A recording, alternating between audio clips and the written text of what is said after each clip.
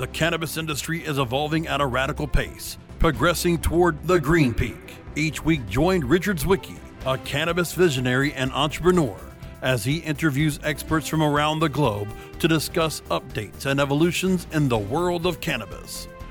Let's make that climb together up the green peak with your host, Richard Zwicky. Hi, everybody. I'm Richard Zwicky with the Green Peak, and joining us today, we have Luis Merchant, who is the president CEO of Flora Growth, which just recently listed via direct IPO on NASDAQ. Welcome, Luis. Hello, Richard, and it's great to be here. Thanks for having me.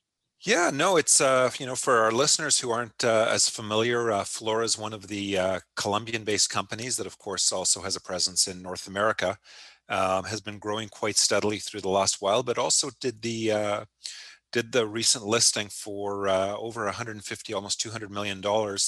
And I think that took a lot of people by surprise as you did it.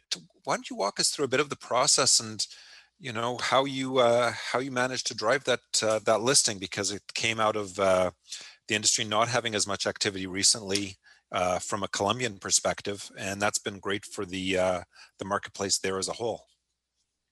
Yeah, absolutely, Richard. So first of all, our company was founded in 2019, and we founded the company under the idea of growing one of the best organic, natural outdoor cannabis in the world. And we knew that in order to do so, we needed to find the best possible geography, which, of course, in our assessment, and it's going to prove to be true, is Colombia. And then second, we wanted to develop a CPG company, a true company that could develop CPG products to be distributed to consumers. And we have been able to accomplish both of those goals. Now, along the way, of course, we have become very proficient at raising capital, because we have proven to our investors that we can execute. And a big step that we took, as you mentioned, was the listing on NASDAQ. And we chose the route of going direct listing because we wanted to prove to the industry that not only we were very capable in overcoming the tough regulatory environment in cannabis, but that we were also able to comply from a financial standpoint and reporting standpoint to oversight industries and agencies such as the SEC. That's fantastic. Leading up to the listing, you mentioned you'd been successful raising a bunch of capital prior. How much did you raise? And tell me about building the team. Of course, clearly the year prior to our listing, so in 2020, we successfully completed a pre-IPO equity raise, and we raised $30 million, and we through a Reg Plus, and we were oversubscribed by the month of October. Finalized the raise on November. Yeah, and what that was exciting about was the fact that when we were closed, we were left with 10,600 investors, 85% of which are located in the United States. And that immediately signaled to us that there was a strong appetite for another cannabis story from the investor community, and we started to pursue the listing at NASDAQ. Right. And, prior to that, and of course, since it, you've been busy building out the team and your background. I know you went to Harvard and did a marketing management degree, and prior to that, you were with Macy's in a senior operations and strategy role as their VP. How have you drawn upon that experience, bringing it into cannabis space, and what drove you into the cannabis space as a point of interest? Yeah, I think one of the most interesting steps in my career and evolutions in terms of the cannabis industry has been the change in guard in terms of leadership. I think early on, the people that were leading the cannabis industry had traditionally been in the black market and transitioning to leading an industry that now became legal. The evolution of cannabis has been now the migration of executives and leaders in multiple industries that are not only capable of raising capital, but that can actually execute on the fundamentals of a business in terms of operation and supply chain, and of course, leadership. And that's what drew me to the industry, but it has been also one of the foundational priorities of our company. We wanted to make sure that we built a multidisciplinary team that had experience in finance, in operations, supply chain, as well as marketing and branding, because we knew that would be the only way of creating a differentiated story, not only in cannabis, but also in CPG. And, the Flora strategy for going forward, you've got some a brand portfolio. You're looking, you're doing large scale outdoor grow as part of what you mentioned earlier. What else do you plan on doing beyond expanding at Bucaramanga, from your production perspective? Where do you see the company in the next 18 to 24 months? We're certainly going to continue to expand our ambitions internationally. Clearly, we started to deploy our M&A strategy, and that included a number of very interesting transactions from a revenue and distribution standpoint. The first one is Hoshi International. Are you familiar with Hoshi, Richard? Yep, I've come across it, but let's eliminate the listeners. yes, of course. So Hoshi is a tremendous story. It's a company out of Canada that has operations only in Europe. The purpose of the company is to create not only a great API inputs, but also distribution of cannabis products throughout the European Union. And the great interesting story is the people behind it. Leaders like Michael Haynes and John Aird, which has been former founders and leaders of companies such as Metrum and Fire and Flower. And of course, these are industry experts that know how to grow businesses and have had multiple successful exits. We took a minority stake in their company because we know we're going to become their preferred client. We're going to be able to leverage their know-how in the distribution. The second of which is Hymet, and Hymet is a company from Switzerland that developed the first pre-roll from hemp in the world. The company was founded in 2016, has $7.5 million in trailing revenues. Is a tremendous addition to our portfolio, and is our expansion to our CPG and international ambitions. And so that's our plan. We started to develop it. We're going to continue to expand globally, and we're likely going to become a leader in the cannabis industry from a CPG perspective. No, that's quite interesting. And one of the things you're discussing is having the footprint in multiple jurisdictions, which is especially if you're picking up the companies and working with the companies that already have strong trailing revenues, like the Swiss company you just mentioned, Hymet. Now, going into Europe, EU GMP certification from the produced products and GACP leading up to depending on where you're starting that production, if it's EU GMP dried flower or if it's going to be GACP through the flower and then EU GMP through the finished products. What's your strategy there? Is precisely the latter portion of what you just mentioned. So is GACP flower through GMP EU transformation. Our work there has been exceptionally advanced. We expect to receive our GACP certification in the next 60 days. In fact, our first commercial cultivation of non-psychoactive cannabis is being harvested this week as we speak, and that's a very exciting a step in the right direction for our company. Sorry, the first harvest of which? Commercial. Oh, great. Psychoactive cannabis. Right. Yeah, we're super excited that we have achieved that milestone. And the next one will be to use our input into our already established portfolio of products, which will happen shortly after. Right. Yes, it's a critical stage, and it's always exciting. Now, one of the things we run into, of course, in Colombia is the difficulty with exporting, and that's an ongoing challenge. And I'd like to discuss that after we take a short break for the show. But we'll be back in just a minute with Luis Marchand from Flora Growth, and I'm Richard Zwicky on the Green Peak. The Green Peak will climb back into your podcast player after we play some messages from our sponsors. Elevate your everyday with that Shoogies feeling, with the sweet taste of Shoogies. Add a cup of Shoogies to your morning coffee. Ah, how sweet it is. Shoogies infuses cannabis and cane sugar to make it the perfect sweetener with benefits. Make your happy hour happier with a dunk of Shoogies in your drink. Order your Shoogies now at shoogies.com or find it in dispensaries throughout California. Whenever you crave a little sweet, pick up Shoogies, the sweet, sweet take-anywhere treat. Climbing our way up to the Cannabis Summit of Success.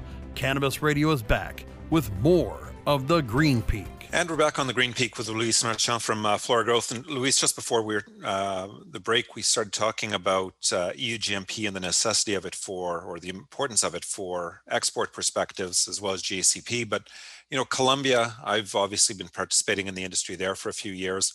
One of the challenges is the government has dragged its feet with regards to opening up exports, where that was a promise that was made to myself and others back in 2018 as we were entering the market of it opening up. It's been a very slow part of the process, and it's really impeded the ability of almost all the Colombian companies to execute from the revenue perspective. The company's been able to do the certifications, get the standards in place, get the grow going, get everything done, but access to world markets has been crippled by the government, which doesn't make sense from a government looking for tax revenues.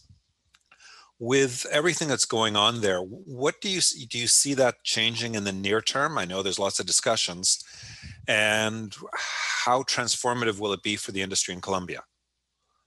It would be dramatic, the change in terms of growth and economic prosperity if the exports of dry flower come to fruition. And you're absolutely right. I think it's not a matter of if it's going to happen. It's a matter of when it's going to happen. The challenge that the Colombian cannabis industry is experiencing right now is that the longer this takes to happen, the further we're going to be from meaningful capital investment from the international community. And I think that is a risk that as an industry in Colombia, the government is taking, and clearly every day that passes by will be more dollars that are being diverted into other countries like Chile or Uruguay that are already adopting more liberal stances on it. But I do believe that there are a number of companies in Colombia that are finding ways of generating revenues while these types of legislature hurdles are cleared. Like one of those companies, of course, is mine, where we are selling a portfolio of CPG product, and I think that's what will happen. A lot of companies are going to migrate to developing finished product because it has lower barriers of access than dry flower. So we'll see, but I certainly expect that the industry will thrive eventually and become a global leader as it should.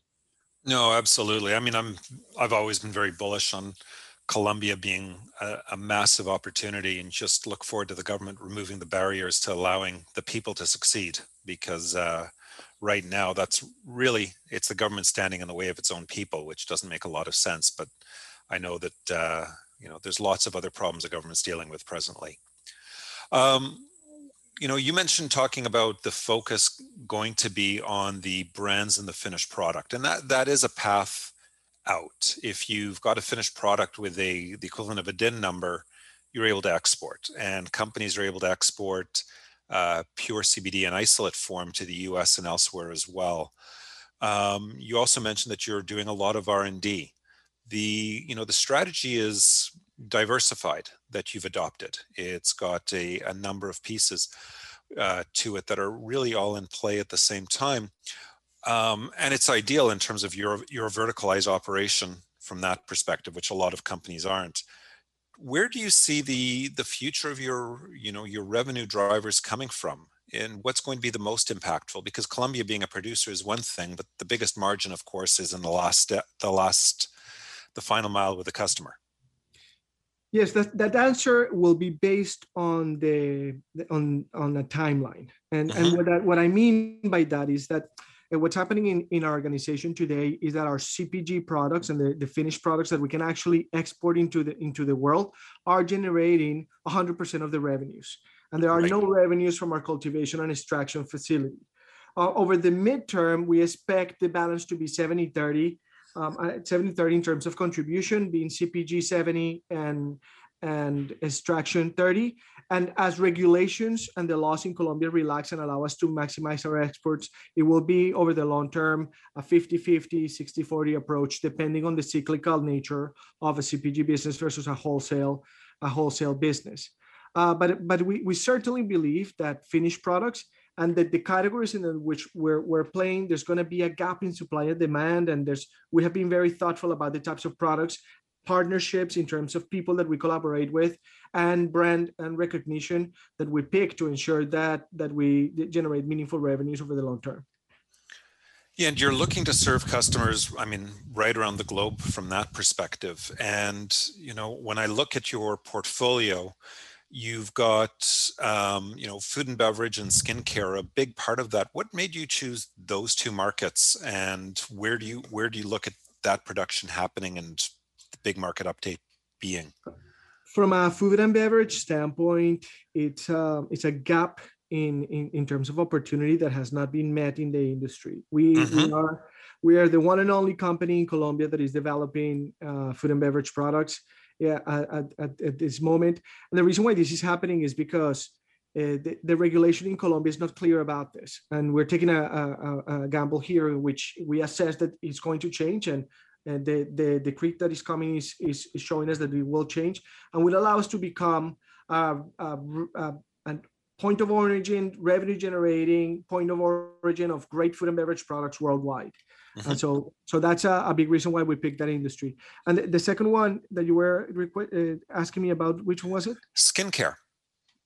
And skincare is the lowest barrier of access for CBD infused products. Obviously, Richard, my background was in beauty. I've led product and brand development as well as selling and distribution in the United States for one of the biggest retailers in the world in Macy's, right? In Macy's, and obviously developing a brand that resonates with the mass consumer in the US and a brand that resonates with the prestige consumer in the US, that we knew how to market, that we partnered with the right partners. We knew that we would be able to penetrate that market fairly in a fairly rapid manner. And for those skincare products, if they're purely CBD based, you do have an easy access to import into most markets, where if you're able to show the purity. Are you working to 100% off isolate, or are you still trying to have some measure of an entourage effect in terms of having a blend of cannabinoids in the products? Yes, it's somewhat challenging, as you know. We are currently working with isolate 100%, but it's certainly because of the restrictive nature of working with full spectrum. Right. But we do know that consumers want to experience the full entourage effect. So you're absolutely right. We have formulations. We just want to make sure that we achieve consistency lot by lot to ensure that we comply and get our hands slapped by regulators when we launch such brands. Yes, fractionating it all the time and just having to adjust the blends is a costly and time-consuming process. But I think if you've got the formulations ready to go, as the regulations catch up to you, you've got a great series of product lines to issue, right? And that's key in building the brand, is start with something good and build it out from there. So, and with that, where do you, as you've been developing the organization, you've got distribution opportunities that are strong within LATAM as a whole, and Colombia, of course, is its own market, but it's a crowded and busy market with so many participants. But you've got Mexico that just is opening up more and more on a consistent basis. Brazil, Peru, of course, I am very familiar with, and it's been growing rapidly for a small country. Where do you see your focus as a strategy being? Is it going to be in LATAM? Is it going to be the US and Europe? Where do you see Flora really, not the long term, but in the short term, where's that foothold, those growths going to happen? Well, over the short term, the answer is very simple. Obviously, we just made a significant move in Switzerland. Will be a significant focus for revenues, not only for the brand that we acquire there, but for the distribution that we're going to achieve with our other brands in the same network. So Switzerland happens to be a focus of our attention over the short term, and the United States and Colombia. Those three countries will contribute the majority of the revenue. In the US, based on the category of products that we're working, we are already selling a multitude of products in 45 of the 50 states. So clearly those three countries are going to be the short-term contributors. Yeah, and the Swiss market, people think, well, Switzerland is just a country of about 7 million people by now. But the reality, it's a gateway to the rest of Europe as well, because the standards are high. The focus is there. The pharmaceutical industry is, overwhelmingly based there, or has operations, especially around the Basel area. And, it's well recognized as a market that produces pure quality. And so that's a great entree into the rest of Europe as well, although you still have to deal with some of the other European issues. The reality is once it comes from as a Swiss product, people take it with a bit of a measure of faith. That's correct. Which, and being half Swiss, I like to say that every now and again.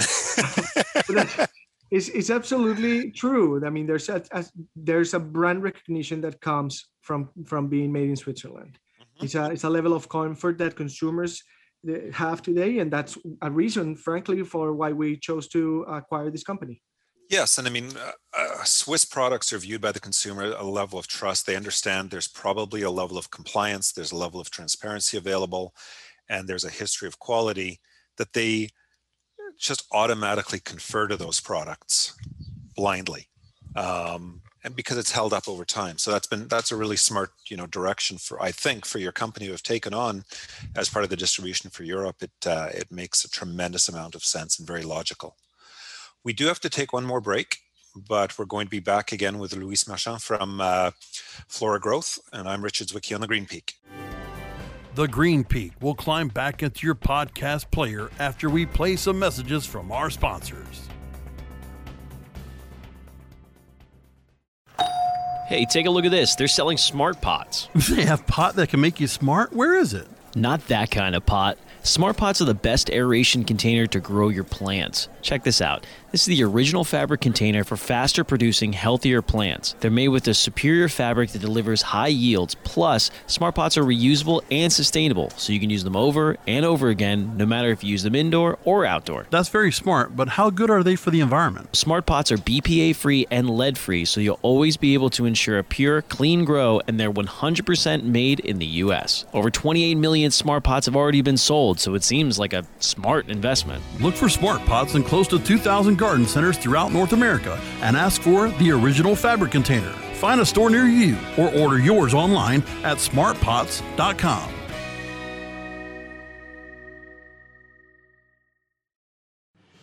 Climbing our way up to the Cannabis Summit of Success.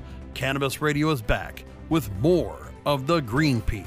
And we're back on the Green Peak with Luis Marchand from Flora Growth. And Luis, Flora is a really exciting company for what it's done, and really eye-opener in the industry. And for people who are looking to check out more information, of course, apart from the floragrowth.ca website, they can check out through their stock tickers FLGC. But it's a cannabis company which has been coming at the market from the brand perspective, as opposed to so many coming from the bottom up with developing the grow and then supplying everybody who needs the product. And, with your recent direct IPO, the company is going to go through an inevitable growth spurt. How have you been addressing dealing with that team and, the various difficulties of growth that all brings together, having all of a sudden become a public company and having to meet the requirements and standards that are ongoing, but having the team in place that can, you're almost running two companies at the same time is what I always explain to people. One's a public company and the other is the operational one. How are you handling that, and what are you doing with the team to meet those demands? I think the priority number one that I established when I became CEO of the company was to ensure that we had the best talent in the industry. And we have been very careful and thoughtful about making sure that we build a team to have it ready for when the company became public. And you're absolutely right. Not only the transition into the IPO became a significant change in the needs of the company, but because we have been able to be very successful in our CPG story behind the brands we have launched and the products that we're developing at a rapid pace, we have been approached by multiple companies that now want to collaborate with us. Right. So we now have to contend with that exposure and the reality that we're going to expand in other very meaningful ways that we had prior not considered prior to the IPO. Yeah, and those opportunities, they come at you quickly. And there's a lot of challenge in terms of the filtering out the right ones, but also not discounting ones you haven't thought of. And that's that type of strategy, being able to understand where you're going to be in 5 years is is an unheralded talent in people to be able to predict the future. How much time do you spend on that, or do you have a team that's a group of people, or even one person who's focused on that from a strategic perspective and doesn't get lost in the noise of today? Yes, and you know this, Richard. Obviously, it goes back to having the right people in place in the entire organization. That's something that we're very proud of, to having people that with the right amount of experience in finance, in corporate development, investor relations, as well as operations. But you're absolutely right. I felt it was important. The company felt it was important that we had somebody that worked only on strategy and only in the long-term vision of the company. That's why we have a VP of strategy that is focused precisely on that. What are we going to be? What goals do we want to have accomplished and checked in 5 years? How are we going to continue to be differentiated from the other companies in the industry? How are we going to innovate? How are we going to contribute to the communities that we serve and the consumers that we serve as well? Yeah, because it's the old here in Canada, we always talk about being where the puck is going, not where it is today. And that's a Wayne Gretzky statement for anybody who isn't familiar with hockey, but it's true in business as well. And part of when you're building and designing and running a business, you have to be looking at where it's going to be, not just where it is. And it's a tough one, because you know where you want to go and how fast can you get there, but not get there before the rest of the market is there as well. And so I'm sure you've got a huge balancing act with that, as well as now having to manage the investors who expect you to be where you think you'll be in 5 years yesterday. That's good. That's correct. And it's a responsibility that I was willing and ready to take, of course. Well, of course, otherwise you wouldn't be there in that role. So, for people who want to learn more about Flora growth as a whole, and, the exciting things you're doing, not just in Colombia, but around the world, they can check out the FLGC ticker off the stock exchange and see the release and updates. They can visit the floragrowth.ca website. What are some other great resources to learn about your company? Well, of course, our products are being sold in 6 URLs, and that means that every consumer out there that wants to buy clothing that is made out of hemp can go to stardockloungewear.com. If you want to buy skincare products, you can go to mindskincare.com or awe.com. You can buy food and beverage products in Mambe and, of course, almostvirgin.com. So there's a multitude of e-commerce sites from our product portfolio that are readily available to investors and consumers to learn more about our brand, but more importantly, about the great products we are developing and selling. And that's fantastic, because for most people who are participating in the space, they can't get to touch the product. But because you're at all the way through, you actually have that visibility, transparency, and ability provided to people who are interested parties. We are out of time for the day, Luis, I'm sorry to say. It's been an interesting conversation. Thank you for joining us on the Green Peak, and thanks to everybody for listening. I'm Richard Zwicky. Thanks for having me, Richard. Take care. Thanks, Luis. Bye-bye.